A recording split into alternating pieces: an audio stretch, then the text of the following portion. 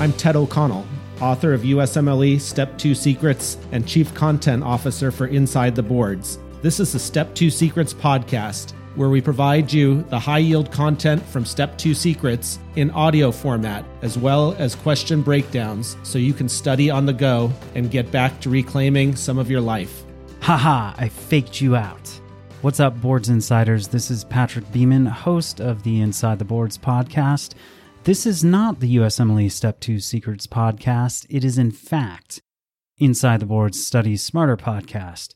I included that intro because I wanted to let you know we launched our collaboration with Elsevier and our own Chief Content Officer, Dr. Ted O'Connell, to produce an audio version of the USMLE Step 2 Secrets book, as well as high-yield question dissections from Dr. O'Connell and sometimes myself. Search for USMLE Step 2 Secrets, hit subscribe, and use it on your drive to study for your clerkships and to study for the USMLE Step 2. Today, it's high-yield surgery questions from USMLE Step 2 Secrets. What should you do if you are not sure whether a stable patient has an acute abdomen? When you are in doubt and the patient is stable, use as-needed pain medications, perform serial abdominal examinations, and consider CT scan. If the patient becomes unstable, proceed to laparoscopy and/or laparotomy. Name a few causes of peritonitis that do not require laparotomy or laparoscopy: pancreatitis, many cases of diverticulitis, and spontaneous bacterial peritonitis. Define cholangitis. How does it differ from cholecystitis? How is it treated? Cholangitis is an inflammation of the bile ducts, whereas cholecystitis is an inflammation of the gallbladder. Cholangitis is classically due to biliary obstruction with subsequent bile stasis and infection. Choledocholithiasis, a gallstone in the common bile duct, and malignancy are common causes of obstruction. Autoimmune cholangitis, such as sclerosing cholangitis, and primary infection, such as Clonorchis sinensis and other parasite infections common in some parts of Asia, are other causes. Cholangitis classically presents with Charcot triad, which is right upper quadrant pain, fever or shaking chills, and jaundice. Patients may have a history of gallstones. Starts broad-spectrum antibiotics to cover bowel flora, such as piperacillin with tazobactam, and then manage more definitively depending on the circumstances. For example, cholecystectomy with evacuation of any common duct stones for gallstone disease, biliary stent placement for unresectable malignant obstruction. What is the cause of left lower quadrant pain and fever in a patient over 50 years old until proven otherwise? How is it treated? Diverticulitis. Treat medically with broad-spectrum antibiotics such as ciprofloxacin plus metronidazole. Initiate bowel rest with gradual advancement of diet, and a nasogastric tube if nausea and vomiting are present. For disease that recurs or is refractory to medical therapy, consider sigmoid colon resection. What tests should and should not be done to confirm possible cases of diverticulitis? What test does every patient need after a treated episode of diverticulitis? Colonoscopy and barium enema should not be performed in the acute setting because colon rupture may occur. However, one of these tests should be done in every patient after treatment to exclude colon carcinoma. Order a CT scan if necessary to confirm a diagnosis of diverticulitis. Describe the usual history of a perforated ulcer. How is it treated? Patients often have no history of alcohol abuse or gallstones, which are pancreatitis risk factors. Abdominal radiographs classically show free air under the diaphragm, and a history of peptic ulcer disease is often included in the patient description. Remember that a perforated bowel can cause increased amylase and lipase levels. Treat with surgery. What are the common causes of a small bowel obstruction? In adults, the most common cause is adhesions, which usually develop from prior surgery. Incarcerated hernias, Crohn's disease, and malignancy are other common causes. Other causes include Meckel diverticulum and intussusception, both of which are typically seen in children. What is the most common cause of fever in the first 24 hours after surgery? Atelectasis. Prevent and treat atelectasis with early ambulation, chest physiotherapy and percussion, incentive spirometry, and proper pain control. Too much pain and too many narcotics, which both can decrease respiratory effort, increase the risk of atelectasis. What are the other common causes of postoperative fever? The 5 W's: wind, water, walk, wound, and weird drugs. These summarize the common causes of postoperative fever in the order that they tend to occur. Wind stands for atelectasis and pneumonia. Water for urinary tract infection. Walk for deep venous thrombosis. Wound for surgical wound infection. And weird drugs for drug fever. In patients with daily fever spikes that do not respond to antibiotics, think about an intra-abdominal abscess. Order a CT scan to locate and then drain the abscess if one is present. How do you manage a patient with blunt abdominal trauma? In patients with blunt abdominal trauma, the initial findings determine the appropriate course of action. If the patient is awake and stable and your examination is benign, observe the patient and repeat the abdominal exam later. You can also do a FAST scan, which is focused assessment by sonography in trauma. This is used to check for free fluid in the abdomen and pelvis. Meanwhile, perform a CT scan of the abdomen and pelvis with oral and IV contrast. If the patient is hemodynamically unstable with hypotension and/or shock that does not respond to fluid challenge, proceed directly to laparotomy. If the patient has a positive FAST scan, that is, there's free fluid, presumably blood, in the abdomen, proceed to laparotomy. If the patient has altered mental status, the abdomen cannot be examined, or an obvious source of blood loss explains the hemodynamic instability, order a CT scan of the abdomen and pelvis with oral and IV contrast. Also get a CT scan of the head and cervical spine if altered mental status is present. Diagnostic peritoneal lavage is no longer used because it is nonspecific and less sensitive than CT, and it can also alter CT scan results. How is penetrating abdominal trauma managed? In patients with penetrating abdominal trauma, for example, gunshot or stab wound, the type of injury and the initial findings determine the course of action. With any gunshot wound that may have violated the peritoneal cavity, proceed directly to laparotomy. With a wound from a sharp instrument, management is more controversial. Either proceed directly to laparotomy, your best choice if the patient is unstable, or perform a CT scan if the patient is stable. With non-operative management, perform serial abdominal exams. How do you recognize and treat an open pneumothorax? An open pneumothorax presents with an open defect in the chest wall and decreased or absent breath sounds on the affected side. This condition causes poor ventilation and oxygenation. Treat with intubation, positive pressure ventilation, and closure of the defect in the chest wall. To close the defect, use gauze and tape it on 3 sides only. This approach allows excessive pressure to escape so that you do not convert an open pneumothorax into a tension pneumothorax. How do you recognize and treat a tension pneumothorax? A tension pneumothorax may occur after blunt or penetrating trauma to the chest. Air forced into the pleural space cannot escape and collapses the affected lung and then shifts the mediastinum and trachea to the opposite side of the chest. Findings include absent breath sounds on the affected side and a hypertympanic percussion sound. Hypotension and/or distended neck veins may result from impaired cardiac filling. Treat with needle thoracentesis, followed by insertion of a chest tube. What are the common causes of a neck mass? In children, watch for thyroglossal duct cysts, which have a midline location and elevate with tongue protrusion. Branchial cleft cysts, which are lateral in location and often become infected.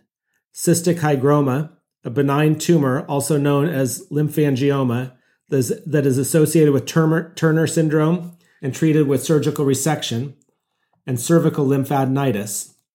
Cervical lymphadenitis is usually due to streptococcal pharyngitis, Epstein-Barr virus, which is common in the second and third decades, cat scratch disease, or mycobacterial infection.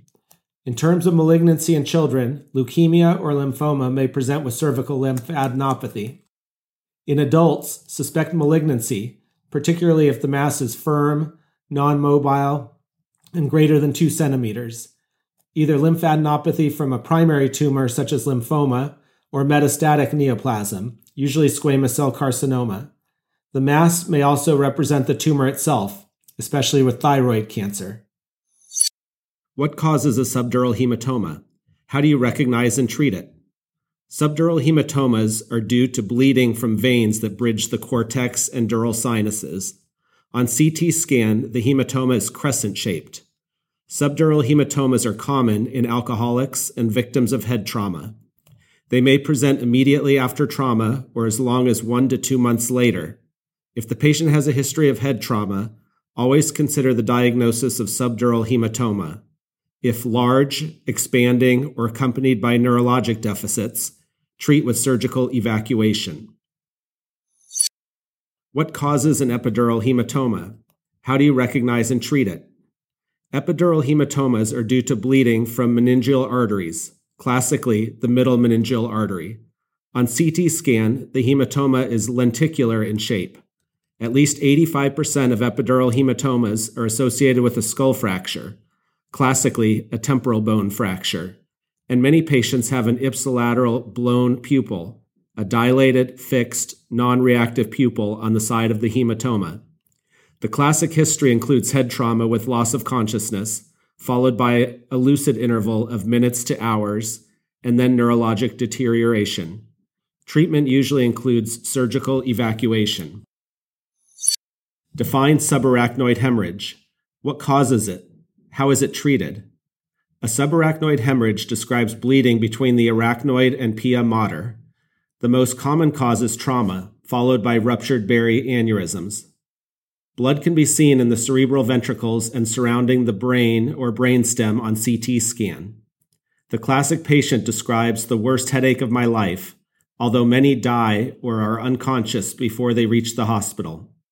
Patients who are awake have signs of meningitis, positive Koenig sign and Brudzinski sign. Remember the association between polycystic kidney disease and Barry aneurysms. CT is the test of choice and should be performed before performing lumbar puncture. A lumbar puncture shows grossly bloody cerebrospinal fluid or xanthochromia, a yellowish color of the CSF due to breakdown of heme into bilirubin. Treat with support of vital functions, anticonvulsants, and observation. Once the patient is stable, do a CT or MRI angiogram to look for aneurysms or arteriovenous malformations, which may be treatable with surgical clipping or catheter-directed angiographic procedures. What does a unilateral, dilated, unreactive pupil after head trauma suggest? A unilateral, dilated, unreactive pupil in the setting of head trauma most likely represents impingement of the ipsilateral third cranial nerve and impending uncal herniation due to increased intracranial pressure. Of the different intracranial hemorrhages, this scenario is seen most commonly with epidural hemorrhages.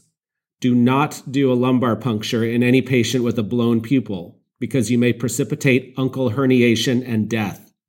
Instead, order a CT or MRI scan of the head. What is the imaging test of choice for skull fractures of the calvarium? How are they managed? Skull fractures of the calvarium, the roof of the skull, are best seen on CT scan, which is preferred over plain X-rays. Surgical indications include contamination, depression with impingement on brain parenchyma, or open fracture with CSF leak. Otherwise, such fractures can be observed and generally heal on their own. What finding suggests increased intracranial pressure? Increased intracranial pressure, also known as intracranial hypertension, is highly suggested in the setting of bilaterally dilated and fixed pupils. Normal intracranial pressure is between 5 and 15 millimeters of mercury. Less specific symptoms include headache, papilledema, nausea and vomiting, and mental status changes. Look also for the classic Cushing triad, which consists of increasing blood pressure, bradycardia, and respiratory irregularity. How should increased intracranial pressure be managed? The first step is to elevate the head of the bed and intubate the patient. Once intubated, the patient should be hyperventilated for rapid lowering of intracranial pressure through decreased intracranial blood volume due to cerebral vasoconstriction. Mannitol diuresis, or boluses of hypertonic saline, that is 3% normal saline, can be tried to lessen cerebral edema. Furosemide is also used, but is less effective. Ventriculostomy should be performed if hydrocephalus is identified. Barbiturate coma and decompressive craniotomy through burr holes are last-ditch measures. Anticonvulsant therapy should be started if seizures are suspected. Prophylactic anticonvulsants are controversial, but may be warranted in some cases. Remember that cerebral perfusion pressure equals blood pressure minus intracranial pressure. In other words, do not treat hypertension initially in a patient with increased intracranial pressure because hypertension is the body's way of trying to increase cerebral perfusion. Lowering blood pressure in this setting may worsen symptoms or even cause a stroke. True or false? Lumbar puncture is the first test that should be performed in a patient with increased intracranial pressure. False. Never do a lumbar puncture in any patient with signs of increased intracranial pressure until a CT scan is done first. If the CT is totally negative, you can proceed to a lumbar puncture, if needed. If you do a lumbar puncture first, you may precipitate uncal herniation and death. What are the signs and symptoms of compartment syndrome? How is it treated? Pain, especially pain on passive movement that is out of proportion to the injury. Paresthesias, hypoesthesia, and numbness, which is decreased sensation and 2-point discrimination. Cyanosis or pallor, palpable swelling and firm feeling muscle compartment. Paralysis, which is a late ominous sign. Absent peripheral pulses, also a late ominous sign, and elevated compartment pressure, greater than 30 to 40 millimeters of mercury. On the USMLE, the diagnosis of compartment syndrome often has to be made clinically without a pressure reading. Although pulses may be slightly decreased, they are usually palpable or detectable with Doppler ultrasound with compartment syndrome. Lack of palpable pulses is an ominous late sign. Compartment syndrome is an emergency, and quick action can save an otherwise doomed limb. Treatment is immediate fasciotomy. Incising the fascial compartment relieves the pressure.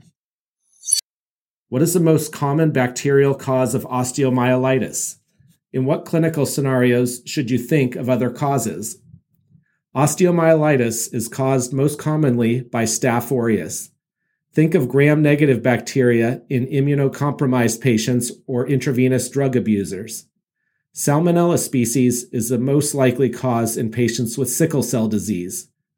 Think Pseudomonas aeruginosa if there is a puncture wound through a tennis shoe. Diabetic patients who develop a diabetic foot with subsequent osteomyelitis usually have a polymicrobial infection.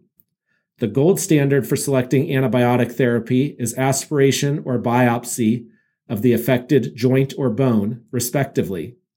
Order a gram stain, culture, and cell count of the fluid or tissue if osteomyelitis is suspected. Check a white blood cell count and ESR or C-reactive protein. Which bacteria are the most common cause of septic arthritis? In what scenario should you think of another cause?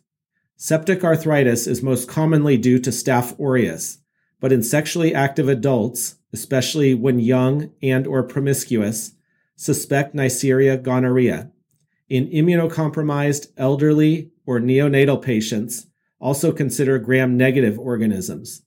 Aspirate the joint and order a gram stain, culture, and cell count with differential if infection is suspected. True or false? There is a high incidence of vascular injury with posterior knee dislocations. True. Posterior displacement of the tibia is associated with popliteal artery injury. Order an angiogram if pulses are asymmetric, that is, weaker or absent on the affected side, in order to check for injury. What is the most common type of bone tumor? Metastatic, especially from breast, lung, or prostate cancer. What are the common findings with ligament injuries of the knee? How do you distinguish injuries of the anterior cruciate, posterior cruciate, medial collateral, and lateral collateral ligaments on a physical exam? Ligament injuries in the knee commonly cause pain, joint effusions, instability of the joint, and history of the joint popping, buckling, or locking up. ACL tears are the most common. Watch for the anterior drawer test. With the patient supine, the knee is placed in 90 degrees of flexion and the tibia is pulled forward, like opening a drawer. If the tibia pulls forward more than normal, that is more than the unaffected side, the test is positive and the patient has an ACL tear. PCL tears can be diagnosed with a posterior drawer test. Push the tibia back with the knee in 90 degrees of flexion. If the tibia pushes back more than the unaffected side, the test is positive and a PCL tear is present. MCL tears are suggested during the abduction or valgus stress test. With the patient supine and the knee in 30 degrees of flexion, place a hand on the lateral knee and push the lower leg laterally at the ankle. If the knee joint abducts to an abnormal degree, the test is positive and a medial compartment injury is present. LCL tears are suggested during the adduction or varus stress test. This is the opposite of valgus stress. With the patient supine and the knee in 30 degrees of flexion, place a hand on the medial knee and push the lower leg medially at the ankle. If the knee joint adducts to an abnormal degree, the test is positive and a lateral compartment injury is present. MRI and/or arthroscopy can be used to confirm suspected tears and look for other injuries. Define shock. Shock is a state in which blood flow to and perfusion of peripheral tissues are inadequate to sustain life. Initial effects of shock are reversible, though it can result in organ failure and death. Although they are not included in a rigid definition of shock, for board purposes, hypotension and oliguria or anuria are associated findings. Tachycardia is also usually present. List the 4 primary clinical types of shock. 1. Distributive, that is, septic, neurogenic, and anaphylactic. 2. Hypovolemic. 3. Cardiogenic.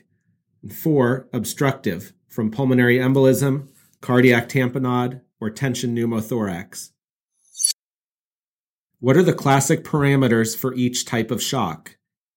In distributive shock, the cardiac output is high or low, pulmonary capillary wedge pressure is low, late, systemic vascular resistance is low, and the systemic venous oxygen concentration is high. In hypovolemic shock, cardiac output is low, late, pulmonary capillary wedge pressure is low, also late, systemic vascular resistance is high, and systemic venous oxygen concentration is low, late. In cardiogenic shock, cardiac output is low, pulmonary capillary wedge pressure is high, systemic vascular resistance is high, and systemic venous oxygen saturation is low. In obstructive shock, cardiac output is low, which is late, pulmonary capillary wedge pressure is low, also late, systemic vascular resistance is high, and systemic venous oxygen saturation is also high. With anaphylactic shock, the cause is usually obvious because of a temporal relation to a common culprit. Specify the usual findings in patients with neurogenic shock. Patients usually have a history of severe central nervous system trauma or hemorrhage and flushed skin. The heart rate may be normal. How do you recognize septic shock? Look for fever, tachycardia, tachypnea, leukocytosis, unless the patient is immunosuppressed, skin that is flushed and warm to the touch, and extremes of age. Start broad-spectrum antibiotics after pan-culturing, that is, blood, sputum, and urine cultures, plus others as dictated by the history. What clues suggest cardiogenic shock? Look for a history of myocardial infarction, congestive heart failure, or chest pain. Assess patients for risk factors for coronary artery disease.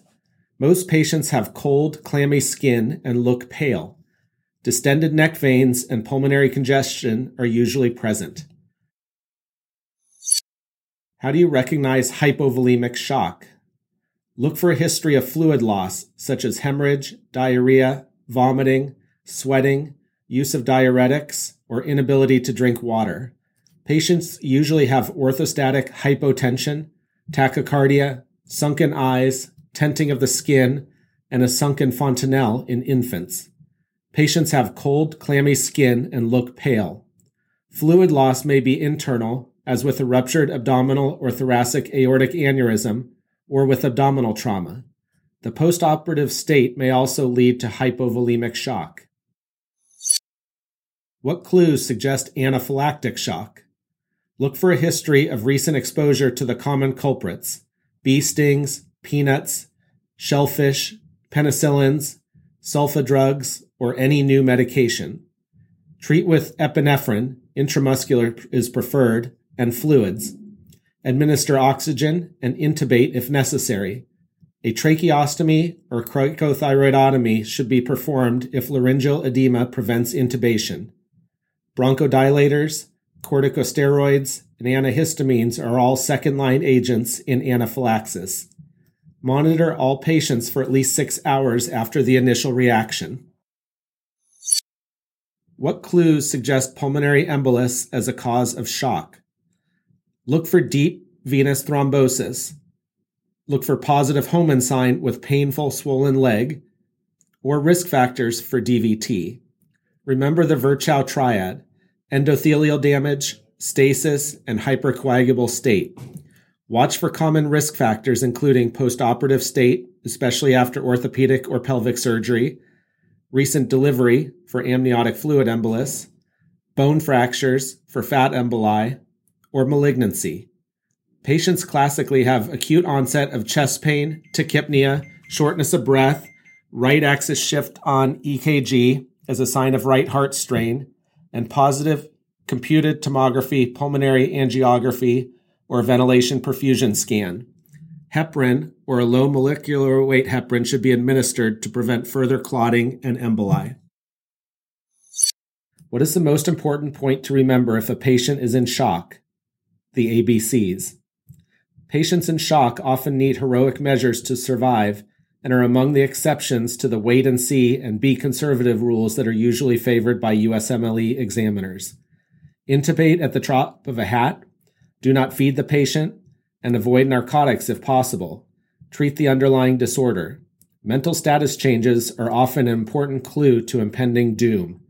Also monitor the EKG, vital signs, Swan-Ganz parameters, though this is not being used as much anymore, urine output, arterial blood gas, and hemoglobin and hematocrit. What are the classic findings in a patient with an abdominal aortic aneurysm? How is it evaluated? Abdominal aortic aneurysm classically presents as a pulsatile abdominal mass that may cause abdominal pain or back pain. If pain is present, rupture or leak of the aneurysm should be suspected, although an unruptured aneurysm may cause some degree of pain. Ultrasound or CT scan is used for initial evaluation and diagnostic confirmation in stable patients, as well as for serial monitoring. Describe the classic presentation of aortic dissection. The classic presentation is a tearing or ripping pain in the chest or back. Always think of aortic dissection if a patient presents with chest pain and focal neurologic deficit. On physical exam, look for a systolic blood pressure difference of greater than 20 millimeters of mercury in the upper extremities, hypertension, and acute aortic regurgitation on exam, a diastolic heart murmur. Look for a widened mediastinum on X-ray, which is only present in 63% of cases, or an isolated new pleural effusion. Diagnose with CT angiogram. Risk factors include smoking, hypertension, drug use, and connective tissue disorders.